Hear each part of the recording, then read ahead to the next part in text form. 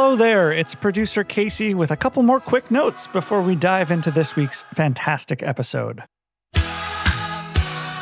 First, on behalf of the whole gang, I'd like to thank everybody for all of the encouraging notes, the social media posts, and the comments on our 100th episode last week. We aren't always able to respond to every single comment, but we sure do read them all, and we do appreciate them all, so thank you. Second, a quick favor to ask. If you like what we do and you have a minute to spare, it would help our show a ton if you could leave us a rating and review on Apple Podcasts or wherever you listen to the show. Those reviews are what feed the algorithms and help other people find the show, and it helps us grow our audience as we try to sustain this whole enterprise for the next 100 shows. We have thousands of people listening each week, but only 50 reviews on Apple, so your review could make all the difference and have a huge impact on our overall rating. And last but not least, look, I promise not every episode is going to start off with some heavy-hearted statement, but here we are. This week, America's mass shooting epidemic hit way too close to our Chicago home, just a few miles up the road from TJ's family. Our hearts are with the families in Highland Park and all over Chicagoland. The Beatles' politics weren't always the most explicit, but their calls for peace and love sure were. John Lennon's murder was a crystallizing moment for so many of us, including a young TJ Shanoff who still wears the same anti-gun button that he wore to Beatlefest 82, including Paul McCartney, who joined the 2018 March for Our Lives, wearing his We Can End Gun Violence shirt. One of my best friends was killed in gun violence right around here, so it's important to me. The 4th of July tragedy is another painful reminder that none of us are safe. So we plead again, take care of yourselves, take care of each other. Make sure your local officials know how you feel about the availability of guns in your community. If you're in the suburbs in Chicago, read up on the current proposal to build a gun range in my hometown in Mundelein, less than a mile away from Diamond Lake School. The only way any of this ends is if we all band together to demand better from our government and from our politicians. Okay, back to the show. This week, in a slightly belated celebration of Paul's 80th birthday, we dug back into the archives to find our favorite Paul tribute, our 7th episode, which originally went out 2 years ago this week. The one and only TJ Shanoff retrofitted this classic episode with some fantastic bits and some musical drops, including what I think is an all-time great mashup. We love it. We think you'll love it. Without further ado, the Untitled Beatles podcast presents the super deluxe reissue of Paul McCartney at 78, at 80. Untitled Beatles podcast. Ding a bell, leave the room, and the person who stayed is forced to then speak what they just sang. Welcome to Improv, Untitled Improv Beatles. Can I have the suggestion of a place you might sweat and play, like the Cavern Club? Candlestick Park. We now take you to a Starbucks bathroom. Dude, I thought he was in a band. I didn't know this was going to be like an improv show. I did start recording. I can. Wow, that sounded like a day in the life there. Woke up, fell out of bed. Well, welcome to Untitled Beatles podcast. My name's Tony. Hey, TJ Shanoff once again. Hey, Tony. How are you, man? Great. It's we're recording on a Friday. It's late afternoon Chicago, early afternoon LA, and I am thrilled to be with you again. Now you are drinking out of an enormous, big gulp-sized Love, the Las Vegas, the Cirque du Soleil Love Show tumbler. Yeah, you know, for a lot of people, Revolver or Abbey Road are the most organic Beatles creations. I think the Cirque du Soleil Vegas production is the most organic. No, I shouldn't dog on it. Love is beautiful. And I've seen it a few times because I do a lot of, I do corporate comedy. It's the reason I'm going to kill myself in 10 minutes. And Every time I'm in Vegas for a gig, I try to go see Love, and they sell these plastic glasses for, I think, $4 or $5. So I always bring home a few of them just to kind of, chug water in the summertime. That's nice. Yeah, I mean, say what you will about Love, but Rubber Soul doesn't have its own big gulp-sized tumbler, so...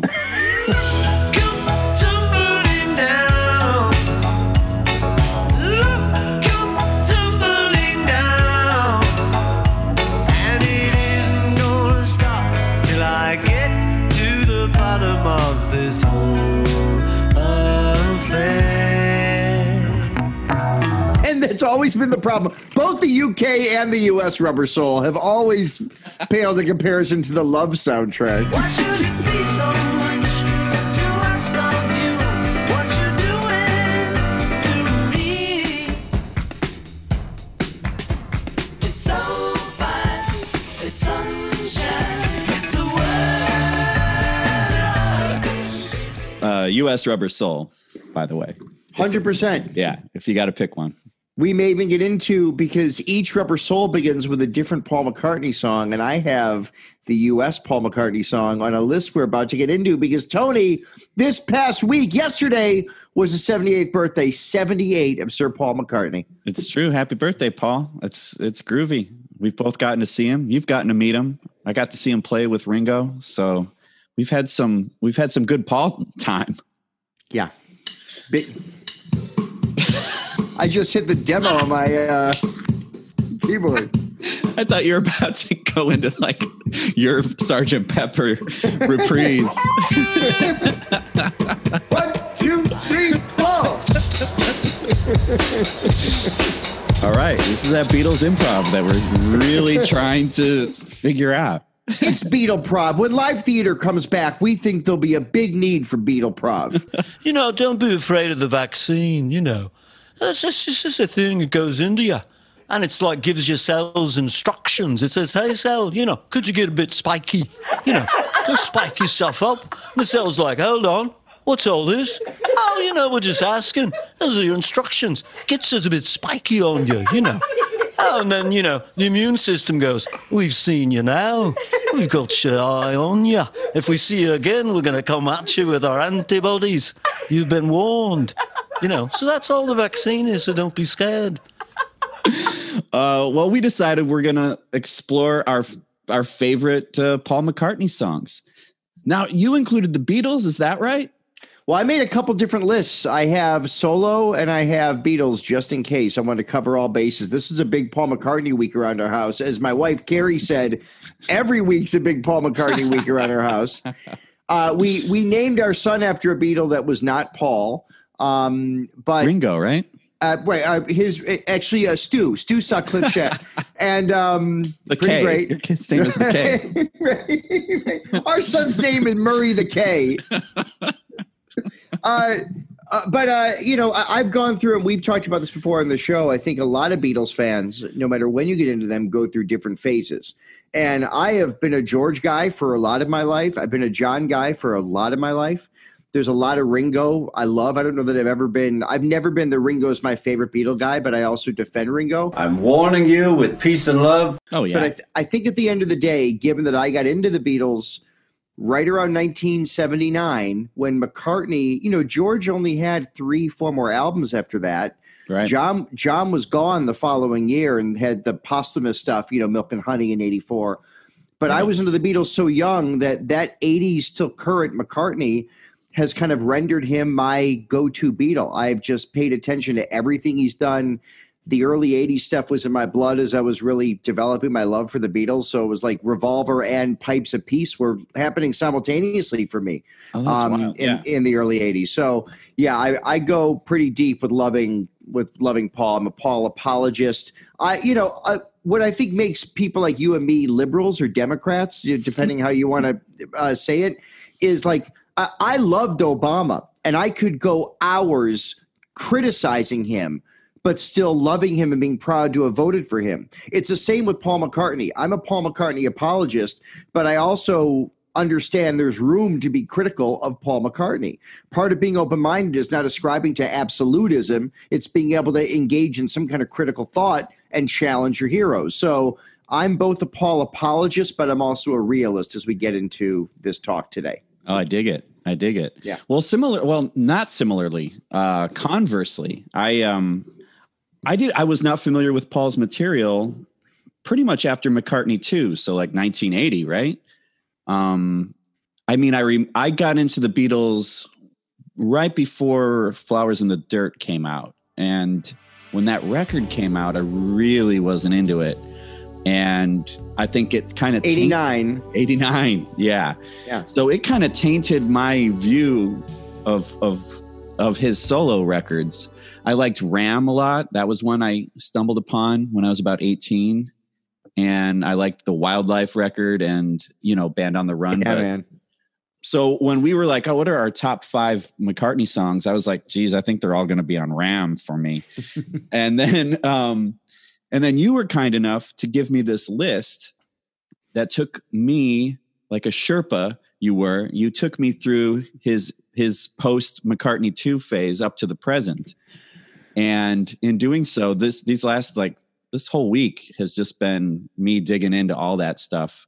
I mean, minus I didn't listen to his classical stuff, but I did listen to things like Percy Thrillington, and I listened to some of the Liverpool Sound Collage and Twin Freaks. His with ambient. Youth, yeah.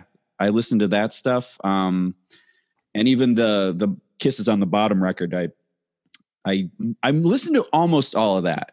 Anyway, wow, I love it. Anyway, it expanded my whole thing, my whole breadth of knowledge of Paul, and actually one of the songs from this millennium is in my top 5 now.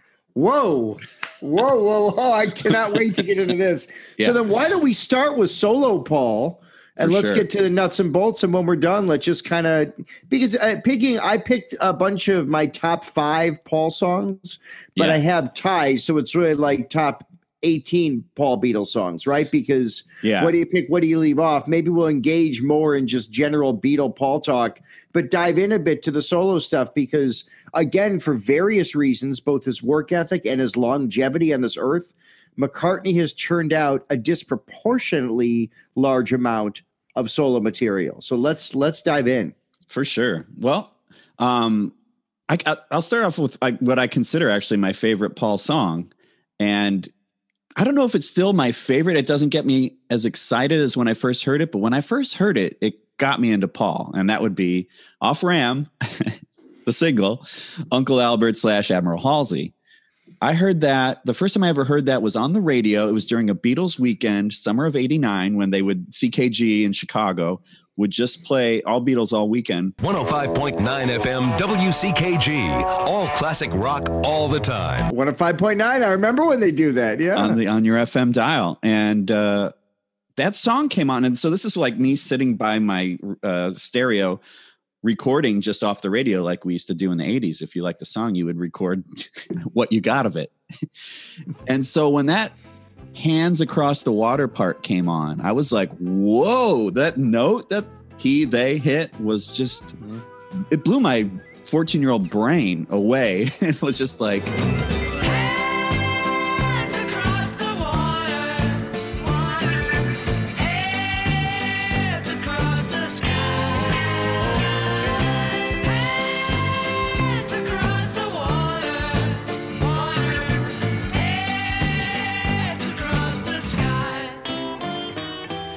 So I started recording, and that's all I had. I just had like this snippet. I didn't even hear, or I didn't have a recording of Uncle Albert, just the Admiral Halsey part. Anyway, I love that song. I love everything that song does. I love how weird it is, how quirky it is, and also just how infectious it is. And in fact, I heard it this morning. I was driving on the 101 in Los Angeles, and people drive like morons, and that song was on, and it just took me out of Moronville. It's, first of all, LA traffic, folks. Am I right or what? The freeway's just packed out here, and it's not just the 405 this afternoon. We were actually looking at some maps. We've got red all over the place on the 5 freeway, all the way out to the Newhall Pass. It's psychotic. Oh, and what's the deal with flying? I'm trying to think of cliched stand-up jokes from as well.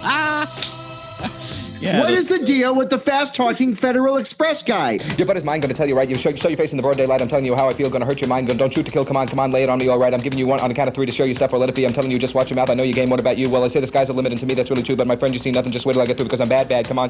Bad, really bad. You know I'm bad. You know, bad, really bad. You know I'm bad. Come on. You know bad, really bad. And the whole world does the answer just right. Just tell you once again who's bad. Close. Very sloppy, but close. Airline Peanuts, man. That's my favorite cartoon. That's not on my list, but that was a seminal and tremendously influential song for me from a very young age too. It's unlike anything else anybody's ever recorded. Maybe there's some like weird Brian Wilson-y stuff. Sure, yeah. Like it, but it's like he took his penchant for medleys and just went off there. And it's kitschy and it's weird and it's funny and it's beautiful and it's sound effecty. Yeah. And there's weird tempos. Yep. And there's weird time signatures. It's perfectly Paul in that it's nobody else can write a song like that. And you're right. Like I was actually thinking about how the sound effects, how that thunderclap just comes in right at the right time and it totally sets the mood.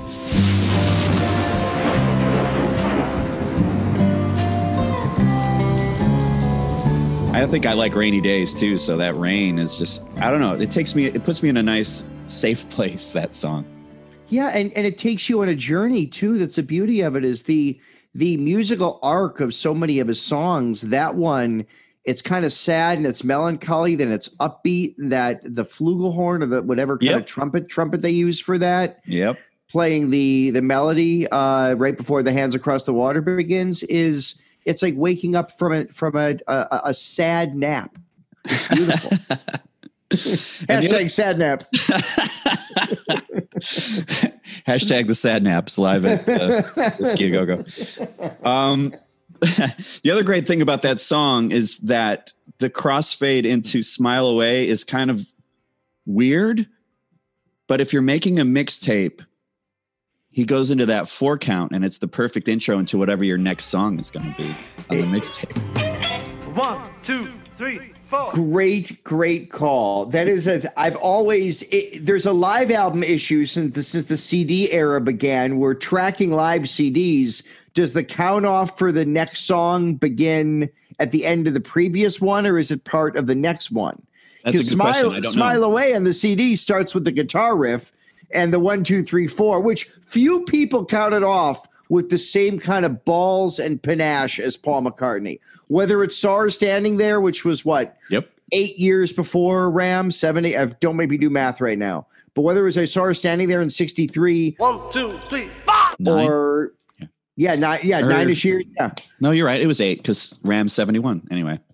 Right. I was close. Math, not my thing. But Paul McCartney's always counted songs off just great. He makes it feel like it fits what's happening musically when it's not edited out. Yeah.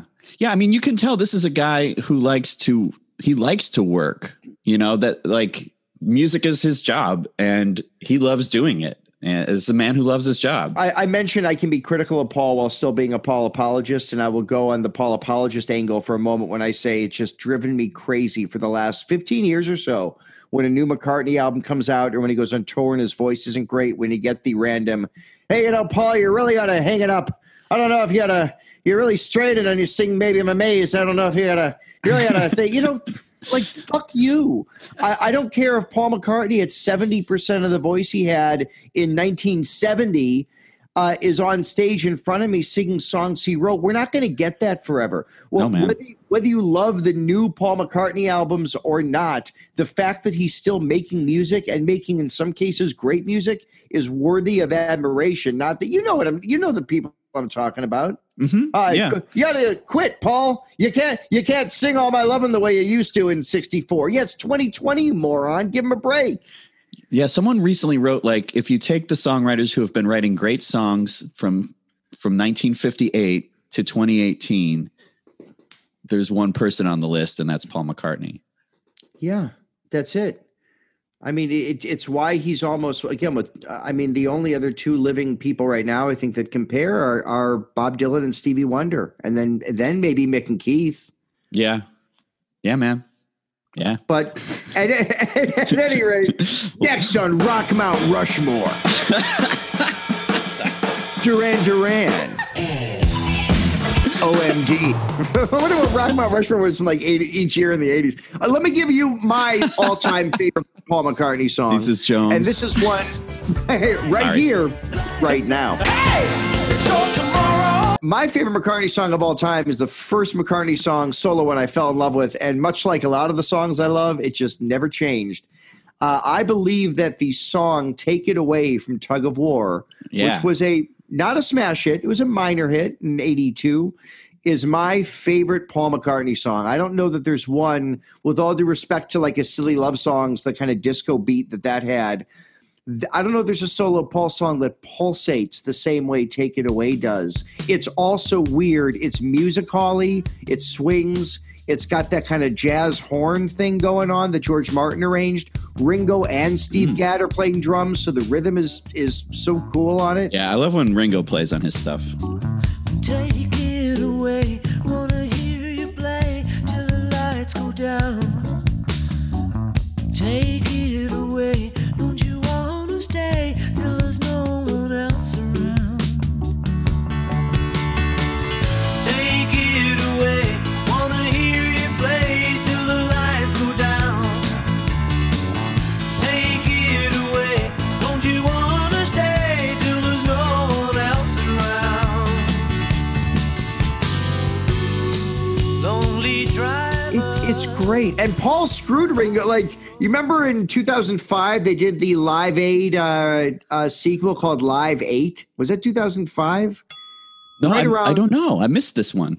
They did another Live Aid in, I think, 04 or 05. I remember because I just moved into a new place, and it was like a summer weekend where I just got rip-roaring stoned and watched, like, Pink Floyd and, you know... They had one of their reunions, and McCartney performed. They opened the whole thing with U2, and it was U2 and Paul doing Sgt. Pepper, and Ringo was pissed. Ringo was like, why wouldn't Paul call me? I was available for something this cool. So their relationship's funny, right? Because you saw them play together in L.A. They worked together on record, but there have been a few times where Ringo's like, Paul didn't let me know about this. I know. And poor Ringo, he's always like, I'm going to go home until they show up with flowers. You know, I guess that's what he's got to do. So, Take It Away is my favorite solo Paul song. George Martin produced, Ringo on it. So it's got that kind of Beatles thing. And it comes from that Tug of War album, which was the first he really recorded after John's murder. Yeah. It's got the tribute song Here Today's on there. The album at the time was called his quote-unquote best since Band on the Run, and there have since been a few of those. It hasn't, not every song's great, but the really great songs are among my favorites, and Tug of War is my all-timer. All right, Take It Away. Take It Away, right.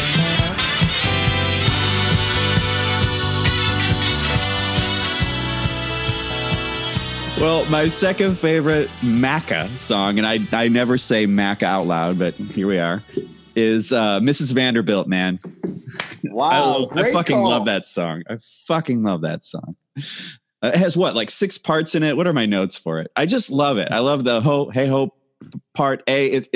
It's probably one of the first McCartney songs I ever heard, you know, as a kid when it was just on the radio back when they used to play it on the radio. You don't really hear that one on the radio anymore.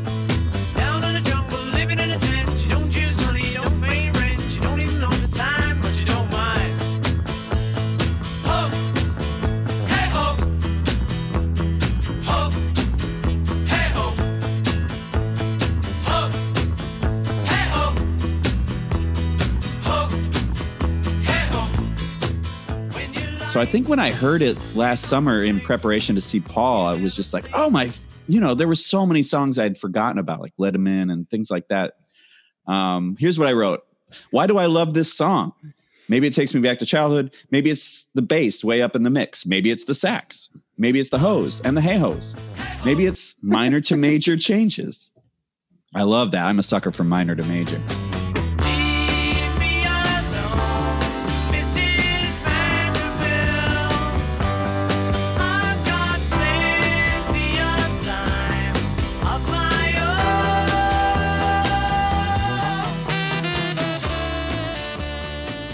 needs the electronic piano way up in the mix. Maybe because it has 6 different parts and they're all catchy. Yes. I agree with everything you said about that. And what I've always found interesting about that song in the last decade or so, Paul never played that song live. Not on Wings Over America, not in the last Wings tour. It's one of those weird classic album tracks that it feels like a standard now because he's been doing it live for a decade.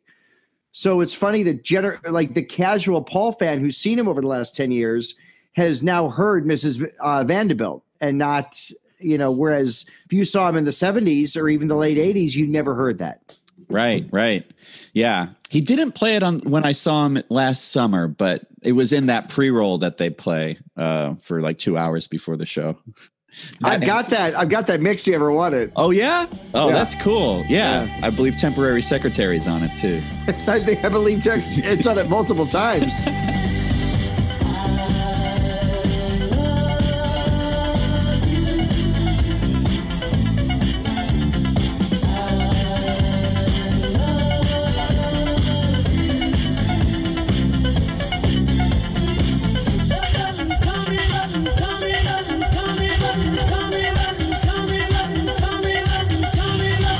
Well, I love that song. It's my number 2.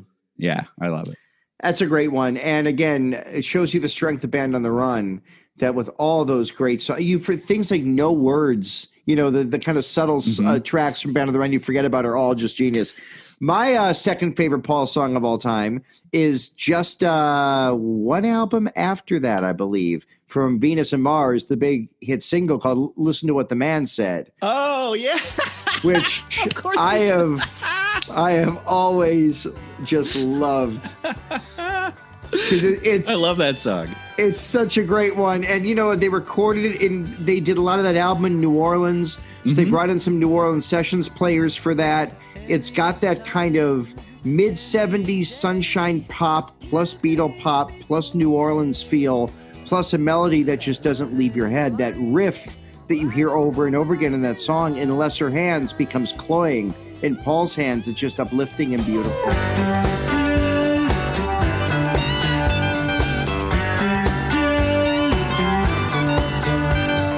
Soldier boy kisses girl, leaves behind a tragic world, but he won't mind. He's in love and he says love is fine.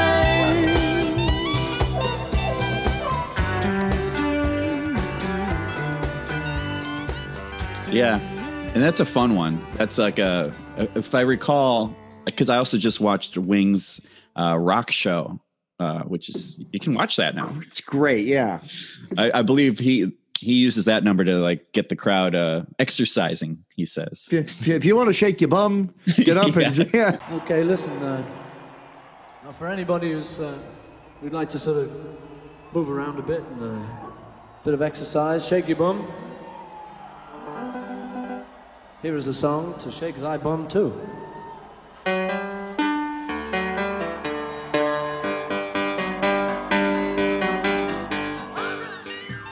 And he's playing piano in the live version of that, which is pretty neat too, yeah. And I think he starts it off on the piano, like they go to his tempo, Yeah. It's faster and more. When we get to favorite Beatles tracks, also from that movie, Lady Madonna, the way Paul attacks that song live on the piano and gives it all that air, that's another one from that movie that's worth seeking out. That was yeah. I'm so glad I watched that. I watched that yesterday. It's been a good Macca week, man. See, now I'm just saying Macca like it's nothing. No, you can say it now. You can say Macca. You know how to say Esher correctly. There's various Beatle phrases we've gotten wrong for a very long time. We can say now. Is it Macca or is it Maca? Am I saying it wrong? I think it's Macca, like McCartney. Yeah, that makes sense. Yeah. I like that song. Though I will say that song, does that have his notorious fake out ending where like the song doesn't want to end? It just keeps going and going. He goes into an instrumental bridge that I think goes into Treat Her Gently, I think comes next, where the single had like the full 45-second instrumental transition before fading out. Yeah. That's one of the things he does.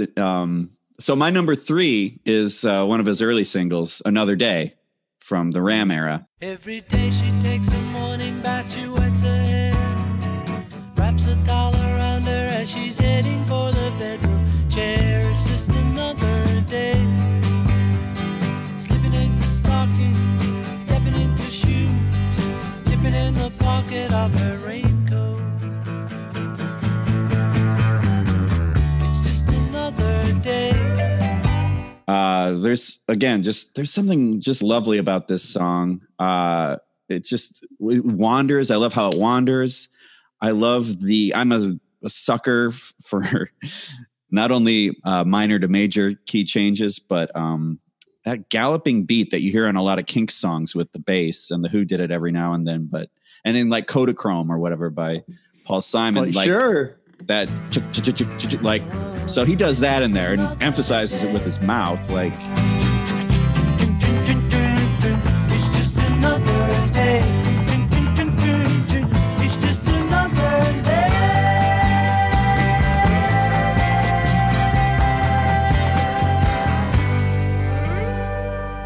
I don't know. I love this song. I love the story it paints. I love how sad it is. It's pretty real. I kind of dig it. I'm not a lyrics person, and Paul gets a lot of bullshit for not having heavy lyrics and things like that. But I say, who cares? I like this. I like the portraits and the snapshots he creates with his songs about other people.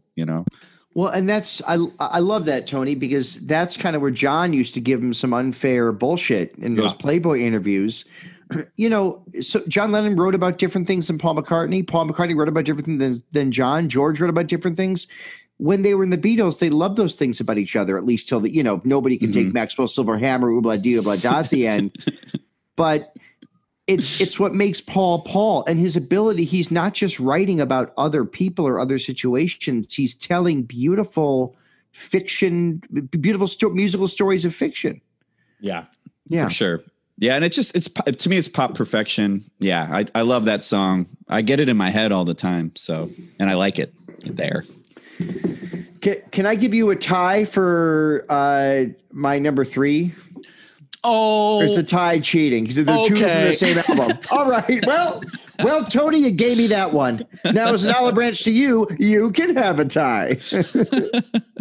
I love Uncle Albert, and that was seminal to me for a long time. But for some reason, there's 2 songs on Ram I always go back to, and it's Smile Away and Eat at Home.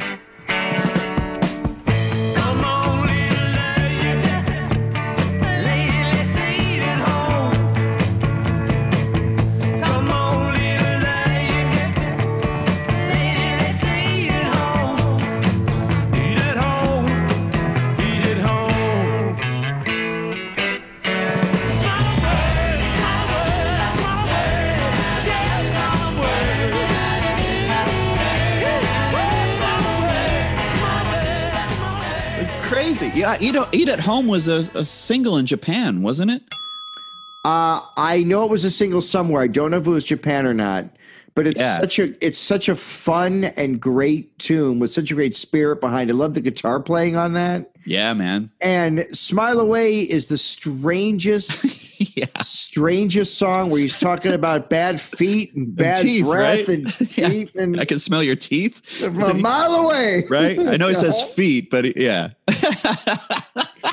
But his singing on it, that's like Paul trying to be early Elvis on that. And all of Ram, it drives me crazy when people refer to Ram and McCartney, the first solo album. And I prefer Ram to McCartney. You can definitely see the step up from the first to the second. And probably working with Linda and having the confidence to call that a Paul and Linda album, I'm sure helped too. It made Paul feel like he wasn't alone. Yeah. But when people call those albums ramshackle, all right, then call any number of that era's Bob Dylan or the band albums ramshackle. Like, yeah, man. Okay, fine, but then apply that to everybody else who is making those kind of not rootsy, but those kind of stripped down basic albums in the early 70s. Yes, those albums are ramshackle. So are about 9 of those albums from the massive artists of that day. Yeah, and it paved the way for stuff that you would see later, such as punk rock, where you don't have to have super chops, to play, and things like Beat Happening, and then later like Guided by Voices with home recording and all that. It gave permission to not have to spend $100,000 in some studio to make rock and roll or whatever. Right. It's curious that you chose, like, to me, I think they're the two most maybe rockin' songs on that record.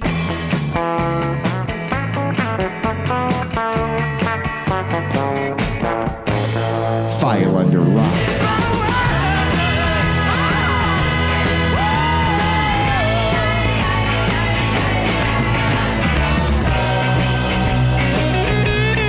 I love it because it's it almost feels a little glam rocky, and that's an area that Paul touched all the time. So to me, it's just cool to hear him rock out like that, which he really didn't do on the first album, and kind of suffered from, because Wildlife, which came next. And I love Wildlife too. Oh, I love Wildlife. Always loved that album. That some people never know, if we could go 10 deep, would probably be on there. I love that Mickey and Sylvie. I'm butchering the names. Love Is Strange. Of Strange. Yeah, I love that record. It's actually my second favorite Paul McCartney Macca record. Macca. Now make sure you pronounce the 2 C's on that. Right. Oh, no, whoops, that's right. Whoops. Do they love Paul McCartney or an asshole? Who do they know? Macca. Not MAGA, Macca. Macca. Make America Crimson and Clover again. Folks, if you want more Tommy James and the Shondells in your life, did I get that right? I might have made that up. It was either Tommy James or Tommy the Rowe, but I think it's Tommy James and the Shondells. Pretty sure. Now, I don't want to get too far off, but I also think that those Linda and McCartney, Linda and Paul harmonies that are all over the Ram record, which I love how high in the mix they are. I feel like those inspired the backing vocals that you would later hear on ELO records. I feel like Jeff Lynne was so into the Beatles that he took those Paul and Linda things and kind of put it into his music.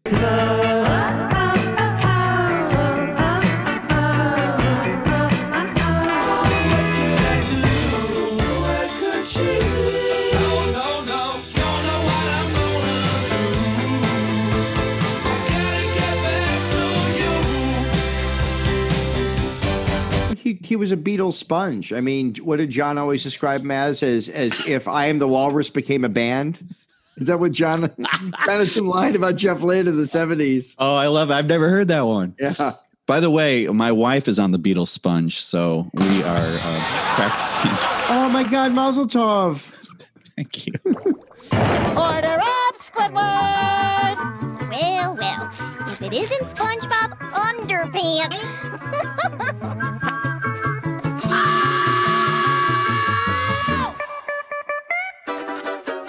Beatles sponges are, I mean, if you go to the Beatles website, they're only $49.99 for 2 sponges. It's the same as the ones you get for $1 at the dollar store, but they have the Beatles logo on them and an apple. Well, my number 4 is actually from Wildlife, and that would be Tomorrow. Oh, baby, don't you let me down tomorrow. Holding hands, we both abandon sorrow.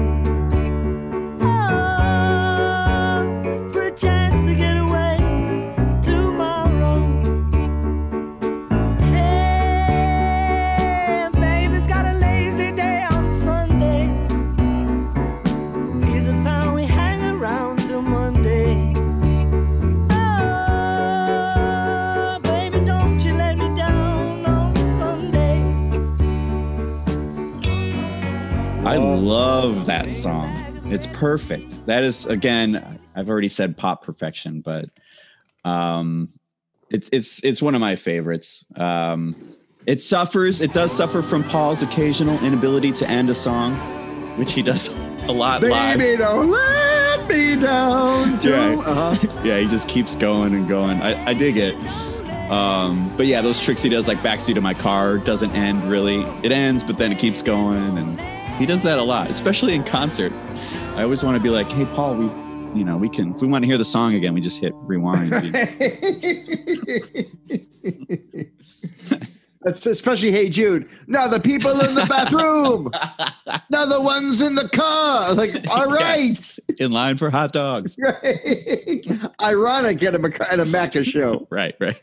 Hey, did you ever buy Linda McCartney's frozen foods?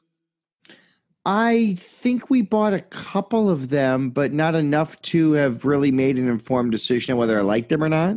I mean, it was the 90s, and I was like living in an apartment, and we were Beatles fans, so we bought them. It was okay. How were they? They were as good as Hormel. They were more expensive. Or Banquet, not Hormel, Banquet, whatever. I was like the garbage I was eating at age 20 in the mid 90s, you know. May I have your attention, please? You sure may. Al, this Encore lasagna isn't going to fly. There's too much food here for one flight attendant. I can't finish all this rich, meaty lasagna by myself. Whoa, cool your jets. Encore's a 2-pound family-size entree. But my family is 1,000 miles away. No problem. I'll drop in with my crew at 6 tonight. Al! Whoa, where's the fire, Chief? About this Encore. We'll be there at 7 tomorrow. For tasting more, it's Encore. If it has Linda McCartney's face on it next to like green beans, count me in. These must be great. Anyway, sorry to digress. No, it's a good one. But Tomorrow, I love that song. What do you think of that song? I love it. I've never loved the tag where he slows it down into the triplets. Baby, don't let. That's where I kind of wanted him to fade it out. But the kind of there's a doo-wop group that he kind of aped there, the Four Chordettes or something on the whole. I'm sorry, not doo-wop. Why can't I not think of the name of the style of music? But the whole like bum bum bum bum barbershop. A little more of the barbershop stuff. Yeah, I had no idea for a sec. That just feels very kind of barbershoppy to me, but it works so nicely. And the lyrics, it's optimistic, it's sunny. I love the piano chords at the top. Yeah, and it has a kind of a serpentine progression. Yeah, it has a lot of elements in music I find irresistible. Well, was it a single? Was Tomorrow a minor release from that? Or I think Love is Strange might have been. Yeah, I think Tomorrow was a hit in like Brazil or something like that. And also David Cassidy covered it and got it in the charts, but I have yet to hear that version. Really? Yeah, I think I have to seek that out.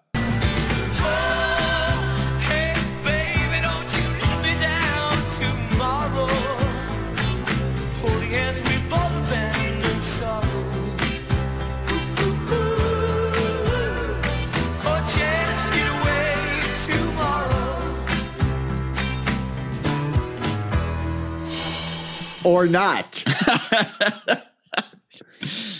Cool. Okay, that's not one that would have made a major list of mine, but I love that you chose that one. It's such a neat kind of weird little moment on a very weird little album. Yeah. I just like the vibe of the Wildlife record. And because I was like, oh, I love this record, but I was having a hard time finding something from that record in my list until I heard Tomorrow. I'm like, oh, yeah, this is what makes this album even. It's like when you add a little more salt to a dish. It's like, oh, brings up all the flavors of the whole thing. That's a great point. And it really does kind of elevate a lot of the other, like Some People Never Know might be weird as a single, but it's such a beautiful building, gorgeous track. There's a ton of those. The song Wildlife is political. Yeah. Yeah. It's McCartney, and that's around the era when he was also doing Give Ireland Back to the Irish. People forget about that. Like Paul might have struck out a couple times. Again, like Freedom was a noble effort that kind of failed. Yeah. That 01 kind of. Well, he doesn't play it anymore. No, because it did get co-opted. Yeah. But Paul's Hearts, he's had a couple, like Off the Ground from '93 had a couple songs where he dropped the F-bomb in one of them in a song called Big Boys Bickering. Yeah. Big boys bickering, fucking it up for everyone. So yeah, that's my number 4. I've got so many here. I'm going to go ahead and give you an obscure B-side that I've always loved from 79, I believe. And it's called Daytime, Nighttime Suffering. And I don't think, did I hear this one? Yeah. Because it didn't make the 80s. I didn't put it on your mix, but I'll send you the link as soon as we are done. Awesome. I'm pretty sure it's the B-side. God, it's either Arrow Through Me or Getting Closer. Now I don't remember. But it's just an effervescent Wings track with these layered, stacked harmonies. It'll be right up your alley when you hear it. Oh, I can't wait.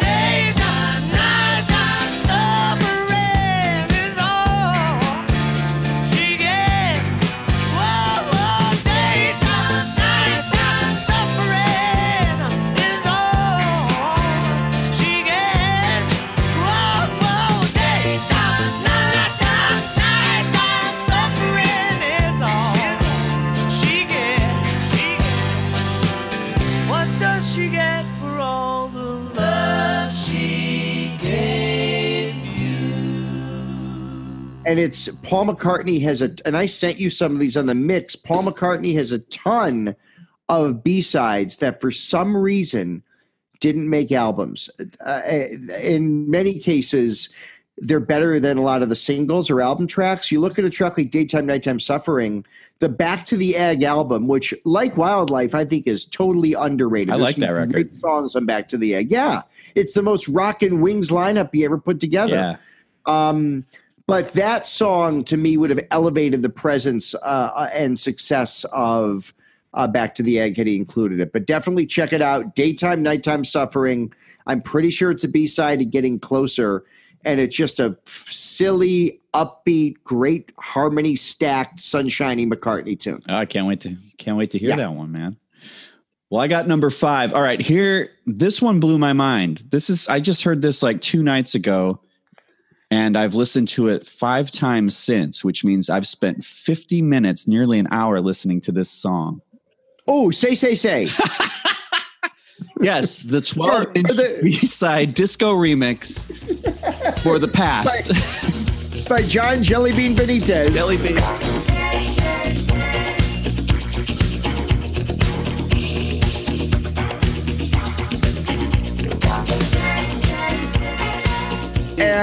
And the video where Michael's vaguely trying to fuck LaToya.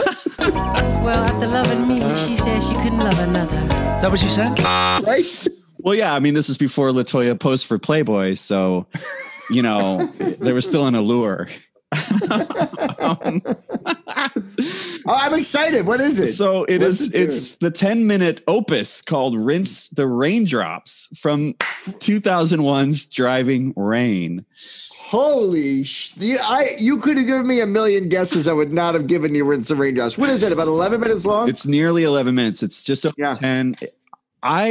So let me get to my notes. Yeah, I heard this song and like I didn't know it was 10 minutes long when it started. So I'm just listening to this song and going like, I think my first impressions were like, wow, this rocks. And like, oh, this is what Foreigner could have sounded like, You're as cold as ice. Like if Foreigner listened to Nirvana or whatever.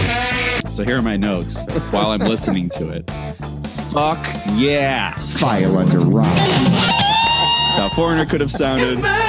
Ooh, with that weird horror rock Mad Professor bit.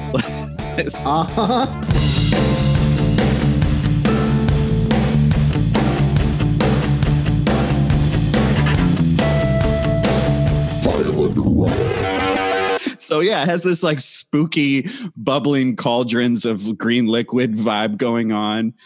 And then I think the song's over and then it keeps going with the sonic weird, like it sounds like it's playing in a boombox in the back of the room, which sounds fucking cool. Yeah. And I go, ooh, it's an epic. This is the realest I've heard him since Rode All Night. That 8-minute Ram outtake. Cut from Ram, yeah. It's like it's a version of that song, but with a full band. I love this. Is it Abe, the drummer? He is just Abe Laboriel. He's amazing. He's amazing, but he's also really human. Like, like you hear a stick drop in one of those the first breakdown. The guitar has some really strange moments. There's a moment the guitarist makes a mistake, like they go into the change, but the guitarist is still on the A part. Yeah, and they kept it in. They kept it fucking in. Twice. I thought it was fucking great. And then that scream he does in that song, it's when they come back the third time, I think.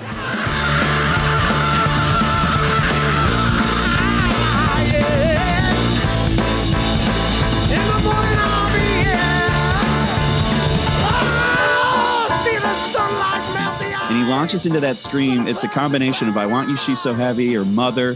And it's as good as a John Lennon scream, but it has like a sense of humor, like a Kurt Cobain scream. I just fucking loved this song. And then it ends all kooky at the end with this, like a string kind of a thing. Anyway, fuck me for not hearing this song 19 years ago. Now, okay, first of all, what a great, obscure 3 a.m. McCartney cut. That's incredible. That comes off what I believe, and I think I wrote this in my little notes to you. I think Driving Rain is maybe, along with Pipes of Peace, one of his two, and Wings of the Speed of Sound, one of the three worst McCartney albums. Driving Rain was abysmal. Driving Rain to me was... Oh, I love that record. Oh, really? Yeah. How funny. And a lot of people do. I'm in the minority. I feel like the record is hollow and weird, and I feel like that's his Heather Mills era, and he's dyeing his hair, and like the whole thing's just. I mean, I like the song Driving Rain. Yeah, that's a good song. That's the one with the counting, right? Yeah. 1, 2, 3, 4, 5. That's the closest I will ever come to liking adult contemporary music is that. I love that song. I fucking love that song. It's totally adult. You know what that song is? That song is not Paul McCartney. That song is Paul McCartney, brought to you by Fidelity Investments. This is Paul. He's been a quarryman, Beatle, Wing, poet, father, frontman, producer, business mogul, painter, and if that weren't enough, a knight.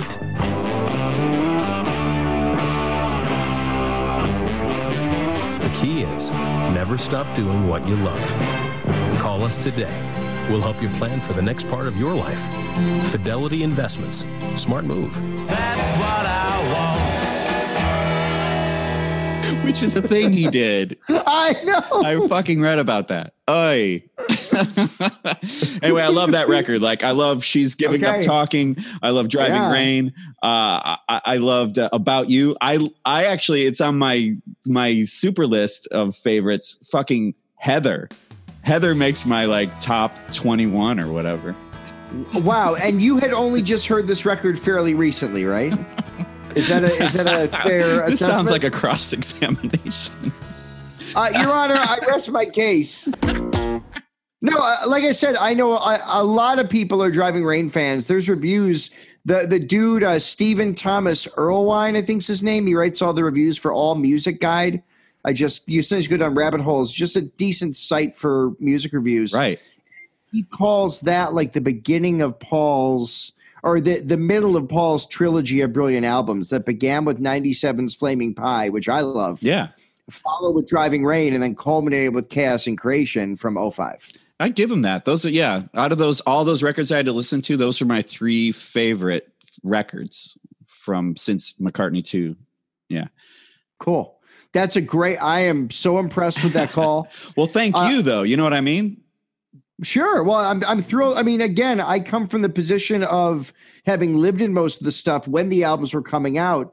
Had I gotten into the Beatles later, I probably would have looked at it the same way you did. Like, you hear things like The Girl Is Mine and Say, and some of the hits from the 80s that aren't real. Right. Not that they're not great, because I think on some level they're all great, but if you're loving Paul McCartney in real time, you're either in your 60s or you have a drinking problem. Now, one of those are true for me. No, I don't really drink. Now, edibles send them my way. And I do drink. Women don't really drink. I just lied on a podcast. I don't drink a lot anymore because you know it's not fun? Waking up hungover dealing with a beautiful 4-year-old son is no fun. So I've been vacillating between my number 5s because there's so many I love. I'm going to kick it into a more semi-modern from the Egypt Station album that came out in 2018. His newest record. His newest record had a bonus track, I think, on the only available at Target, I think, pressing, which again is makes you a little yucky. There's a song called Get Started. Yep. That is, not the most complex song, but it has some of the most gorgeous harmonies, melodic twists.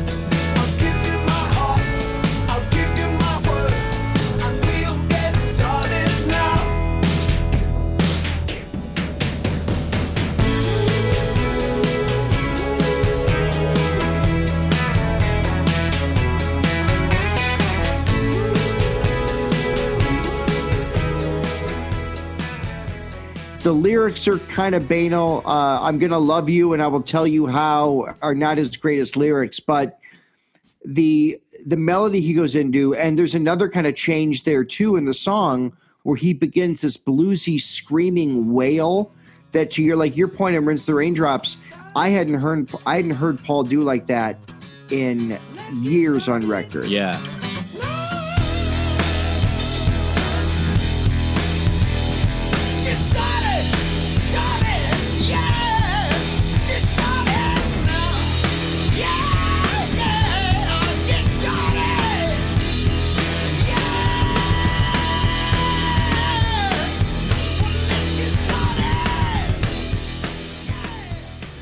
Man, so you can stream it because I heard it yesterday. I listened to, I was up to Egypt Station yesterday, and it's on like the deluxe, I think they call it like the Expander or Explorers Edition, I think is what they're calling it, right? Okay.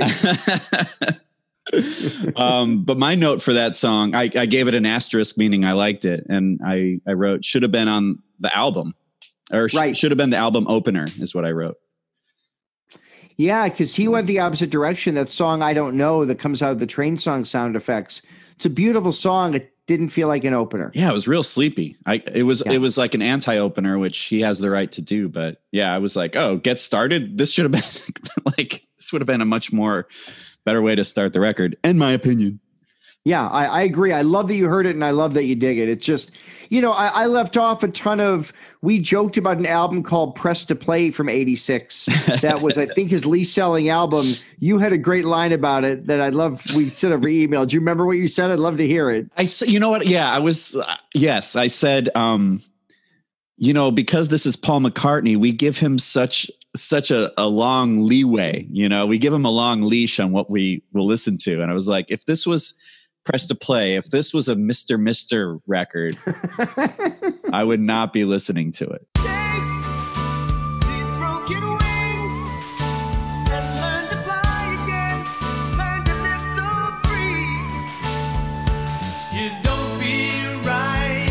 You know what I mean?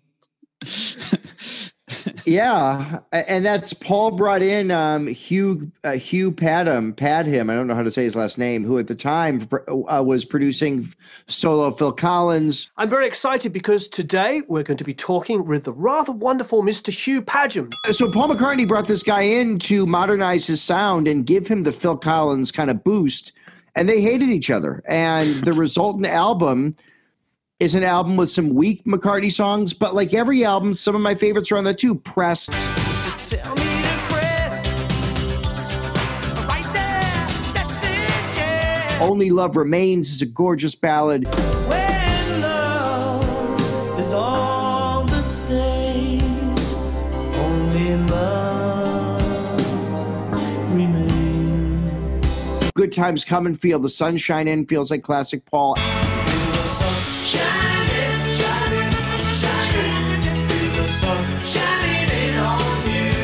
Every album, the other songs I wrote down, Back on My Feet, a B-side, the first one he wrote with Elvis Costello. Oh, yeah. That was released in 87. It's just a great little tune.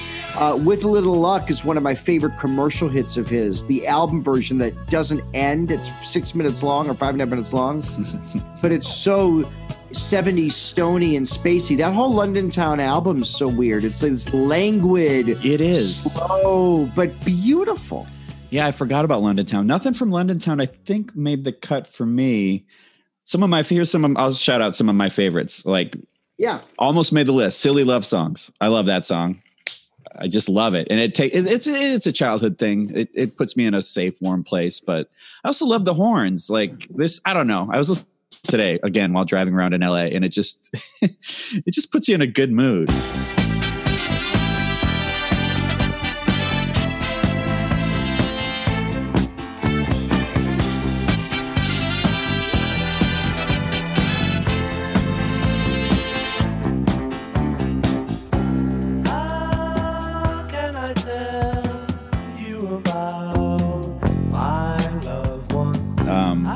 His bass playing in that, like the Stones did with Miss You. they wrote disco songs, and they were the best disco songs that were on the radio at that time. Yeah, that's true, man. I like silly love songs, like Let 'Em In a lot. Same thing, same record. So it takes me to a certain place. I love that song Arrow Through Me. I love that one. What a great song. The effects of the key kind of bending at the beginning. Yeah, it has that really strange opening. It's a weird song. It's another time warp that takes me back. I say here, I shrink to age 4 when I hear this. And it was a hit, right? It was on the radio. Yeah, it was a single. There's a great joke on to begin an episode of WKRP where Johnny Fever plays that song.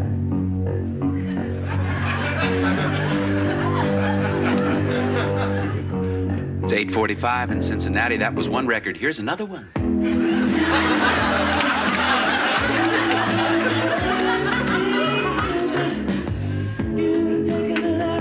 Hey, Doc. Morning. I was listening to you coming to work this morning. Yeah? Yeah, very bright, very up. Thank you. Are you taking narcotics? WKRP in Cincinnati. It's just a great little inside McCartney joke. Oh, yeah. and there's a flexatone on it, which you don't hear on a. I've got one right here. It's this weird percussion.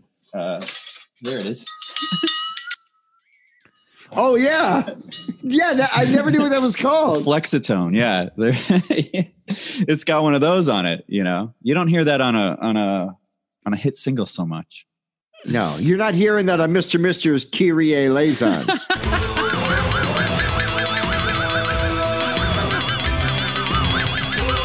I love Sea Moon. Sea Moon is a favorite. Check it out.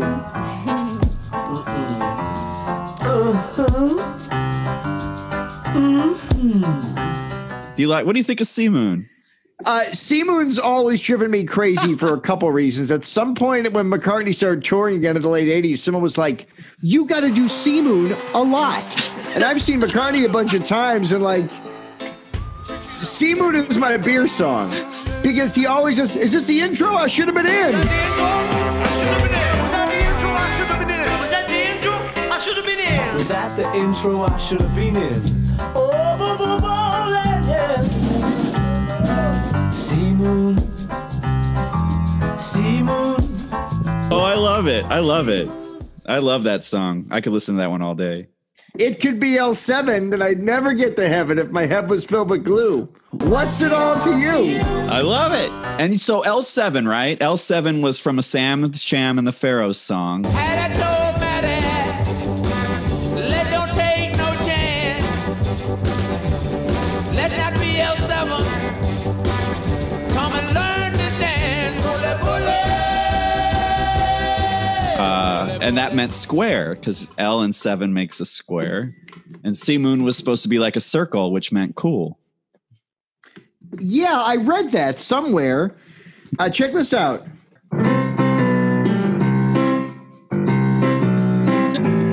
Yes.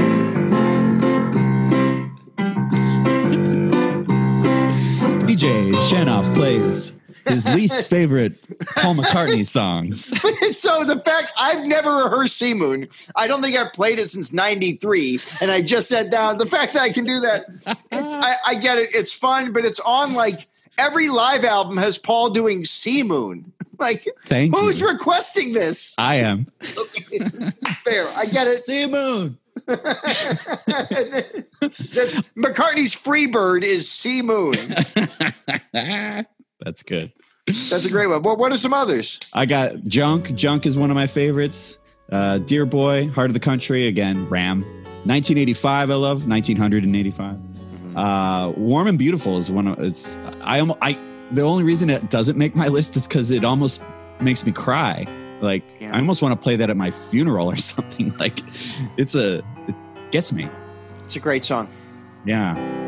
A love so warm and beautiful stands when time itself is falling.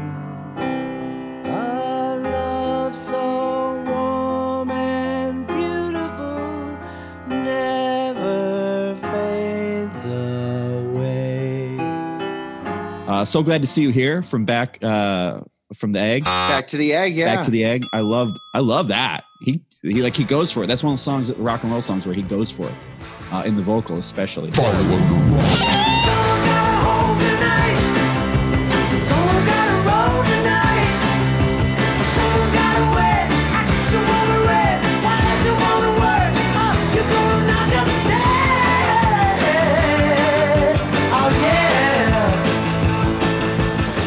It's one of the songs where it's like, I feel like it's at 10 and then it goes to 11 when they go right in that chorus. To me, it's almost like I want to hold your hand moment. So glad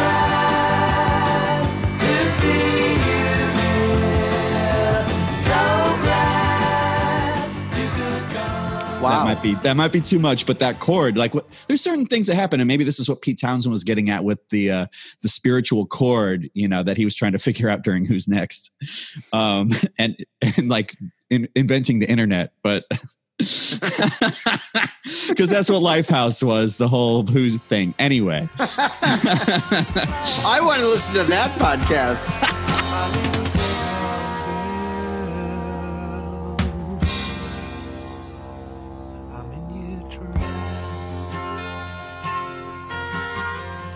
I really do. Yeah. Well, maybe. So anyway, there's something, it was this, to me, there's certain chords that give you goosebumps. And when that song, this obscure song off of 1979 Macca record, Macca. MAGA. Not MAGA. No, Macca. Anyway, that song, I got Take It Away. As far as this new stuff goes, I like the song New a lot. Yeah, it's a great song. To me, that sound it's almost like it's like an ELO song, or like The Move. There's something about the melody line in the vocal that sounds like that band, The Move.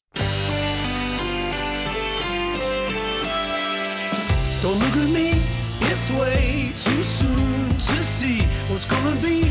Don't look at me. All my life I never knew what I could be, what I could do. Then we were new.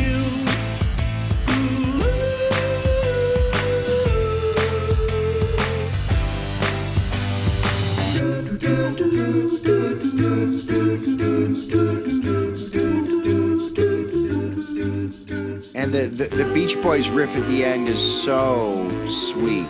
It's a good song. All that acapella stuff so gorgeous at the end. It's good.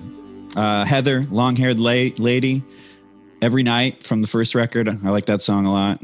Great song. And that's a song that's great live. I feel like that song really breathes when he does that one live.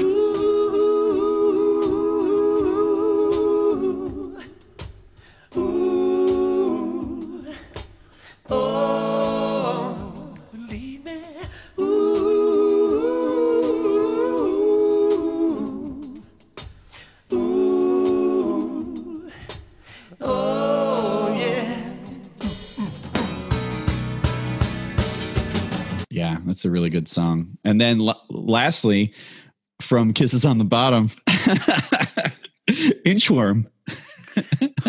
Whoa, I gotta go. See you next week.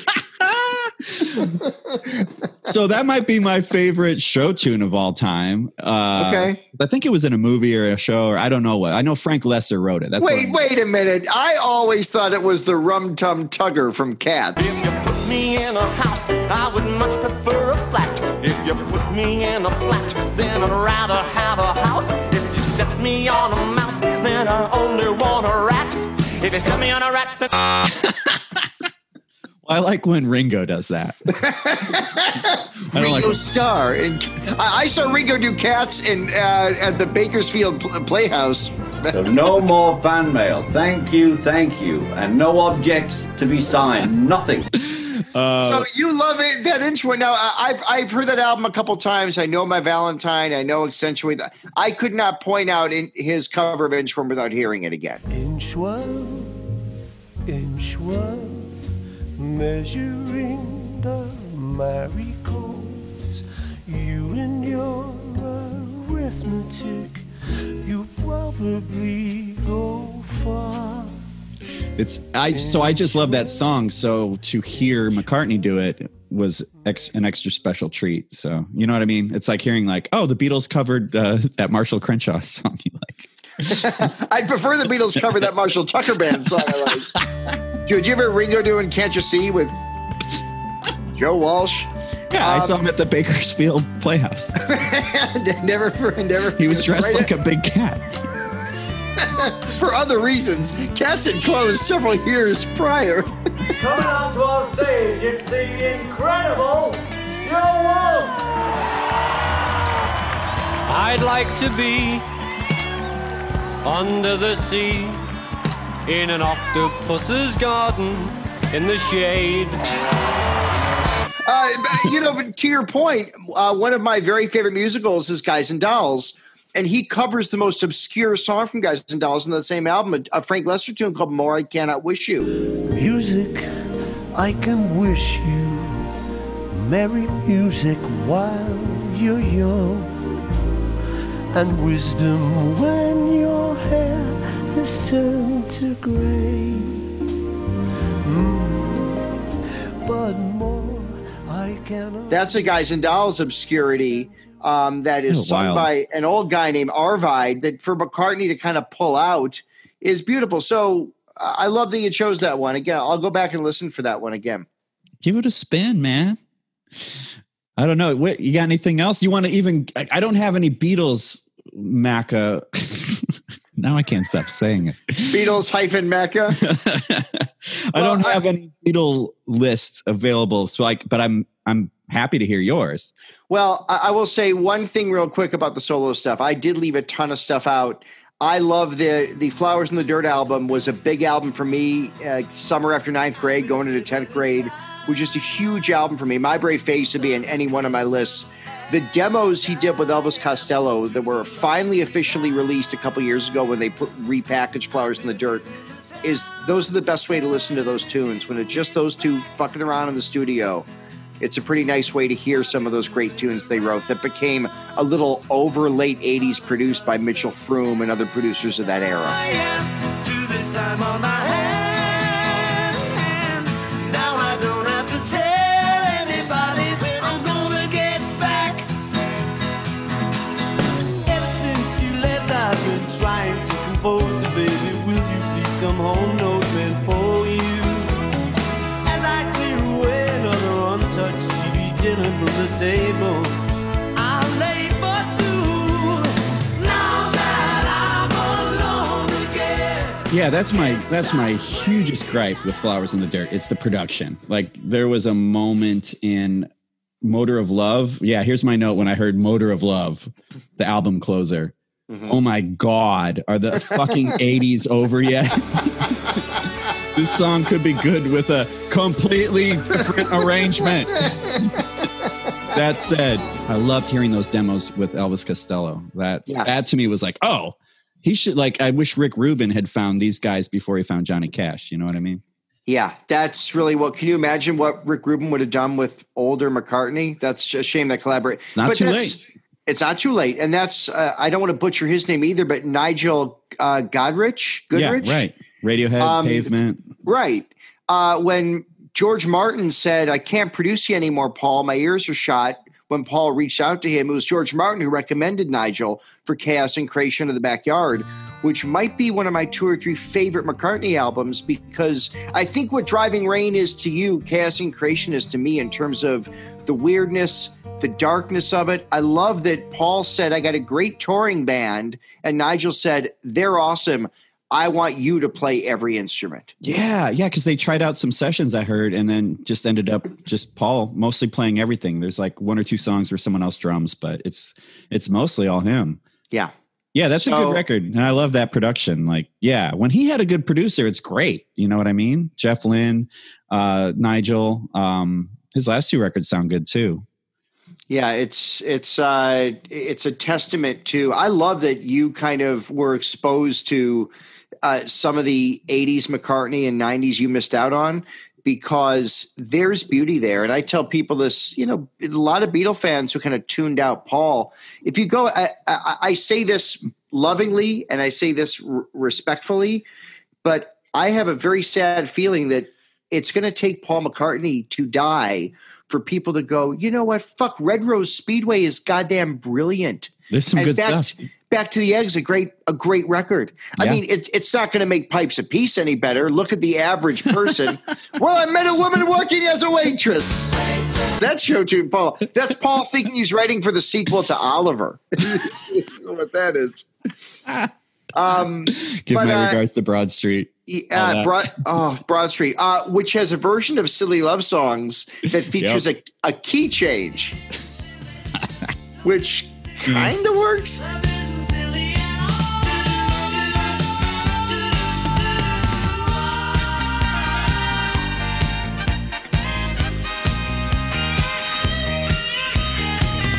Okay, so why don't we say this? If you have to pick one Paul McCartney Beatles song, not necessarily your favorite, but if there's one that you could say, yeah, this to me is the most Paul McCartney of all the Paul McCartney heavy Beatles songs, what would it be? To put you on the spot. I know. Well, I mean, I guess like Here, There, and Everywhere comes to mind. It's not my favorite, but that to me is the most Paul song. And it's his favorite. Is that right? Yeah, I that think makes it's sense. his favorite. That's his In My Life, you know? Yeah. Yeah. As far as favorites go, probably Helter Skelter. For No One. I love For No One's probably my favorite Paul McCartney song, but I'd have to really, that's on the spot. What about you, man? Well, as I was making my lists, I mentioned Lady Madonna earlier, just in terms of that's my favorite Beatles song to hear Paul do live. The single of Lady Madonna I loved as a kid, then kind of swore off it. It wasn't until I heard it again in mono when the mono releases came out a few years ago, those mono masters a decade ago. Lady Madonna is just one of those like paperback writer songs that just in mono just kicks some ass in a way that the stereo just doesn't do.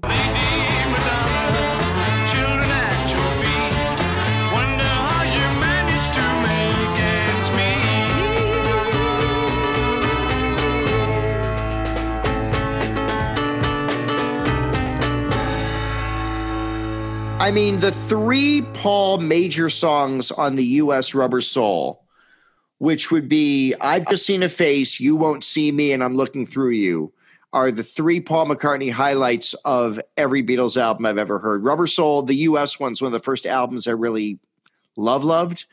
Yeah. So, because the British one starts with another Paul tune, Drive My Car. The American one starts with I've Just Seen a Face. I've Just Seen a Face, which is on the British Help, of course. Yeah. So that, and also, you know, all of side 2 of Abbey Road, but if you really want to get Paul centered, Bathroom Window through the end is about as good as I think any music ever recorded is. Yeah. It's funny. I never thought to pick it up at Bathroom Window and go on out. That's pretty much Paul, right? And that takes, I love Polythene Pam and Me, Mr. And Sun King, all the John stuff there. And all of side 2 is brilliant, you know, with starting with Here Comes the Sun into Because, You Never Give Me Your Money. I mean, it's all brilliant, but if we're just going to focus in on Paul, Bathroom Window through the end, which is about 4.5-5 minutes of just Paul, I don't think he ever got any better than that. Yeah, that's good, man. That's good stuff. It's funny that you and I did not say Yesterday. We didn't say Hey Jude. We didn't say Let It Be. We didn't say Long and Winding Road. These are indisputably great songs, but not our first to mind. Why do you think that is? I think a lot of that has to do with exposure, for sure. Like, when I was watching Wings, and I think he did a Wings rock show. I think he did Yesterday in that. Anyway, I heard it. Okay. I heard it now, that would be my beer song. I just heard it. And also it's like, it was, I think at one time, the most covered song on the planet, it's just been done. So yeah. And it's not as complex as the songs I like Admiral Halsey has 12 parts in it, Mrs. Vanderbilt. So I appreciate simplicity too, and punk rock and all that stuff. I don't know. Yeah. I don't know. It's actually never been my favorite song. Never been mine either. And another one that's not one of my favorites that everyone else loves. And let me rephrase. I love these songs. I love Yesterday. I love Let It Be and Hey Jude. But when I'm making my list, they're just not on them. Another one of those is Eleanor Rigby, which was revolutionary, and those Bernard Herrmann-esque strings and the desolation and loneliness. I get everything about why that song is a classic. I personally have never truly connected with Eleanor Rigby. Yeah, I've always liked that song. Yeah, it might be my wife's favorite song of theirs. It might be. But yeah, it doesn't make my list. If anything, Paperback Writer, which is a trite song, if you want to call it that. But I'm more about the music a lot of times. So I just love that the sound of that and the bass is up, and it's an exciting record. It's one of the more exciting records. Yeah, it's a great one. Don't want to leave out Penny Lane, which was as much as people love Strawberry Fields, and for good reason. I love Strawberry Fields. I've always given the nod to Penny Lane because of the way it just makes my heart feel. Strawberry Fields is something for my head. Penny Lane is something for my heart. That's good, man. I like that. That's cool. But yeah, we could go for hours on Paul McCartney. But what I would say to anybody listening who has been gun shy about some of the lesser McCartney albums, you're going to find beauty on every damn Paul McCartney record. I disagree.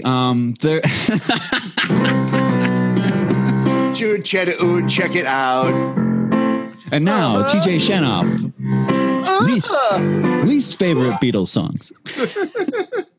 Poppy lived with Patty, but they never told the daddy what the love was.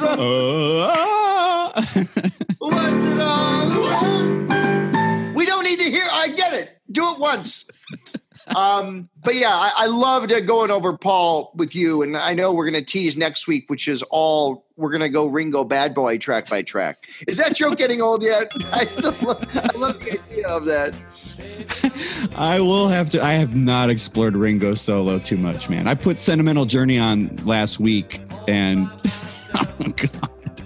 Well, the early one, Sentimental Journey, B Cups of Blues. I've never said that right either. And his first, Ringo and Goodnight Vienna are great albums. He's got a few, but dude, Ringo the Fourth and Bad Boy and Stop and Smell the Roses, you'll be sober too. You'll be like, fuck this. I'm done with the wine coolers. I'm done narrating Shining Time Station. What is this?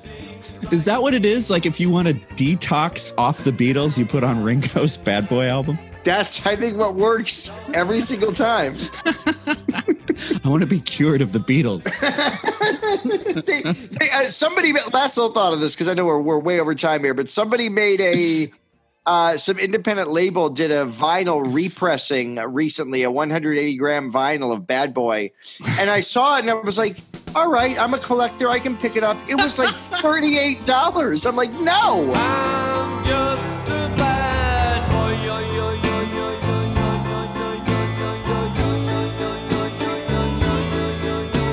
I've never listened to the original on whatever label, Portrait or some offshoot of CBS, like Boardwalk Records is the new Ringo album.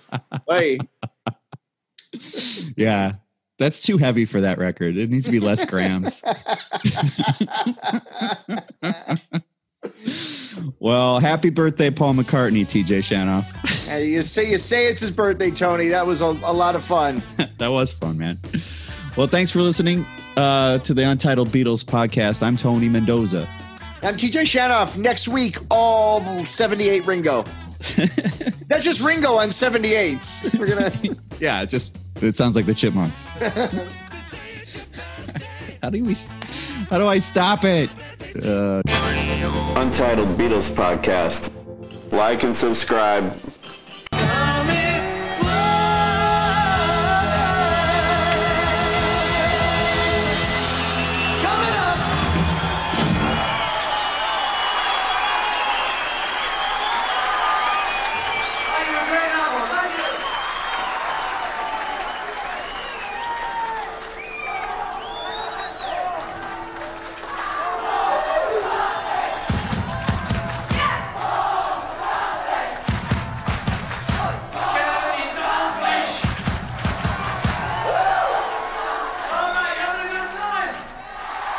Rubber soul. Hey.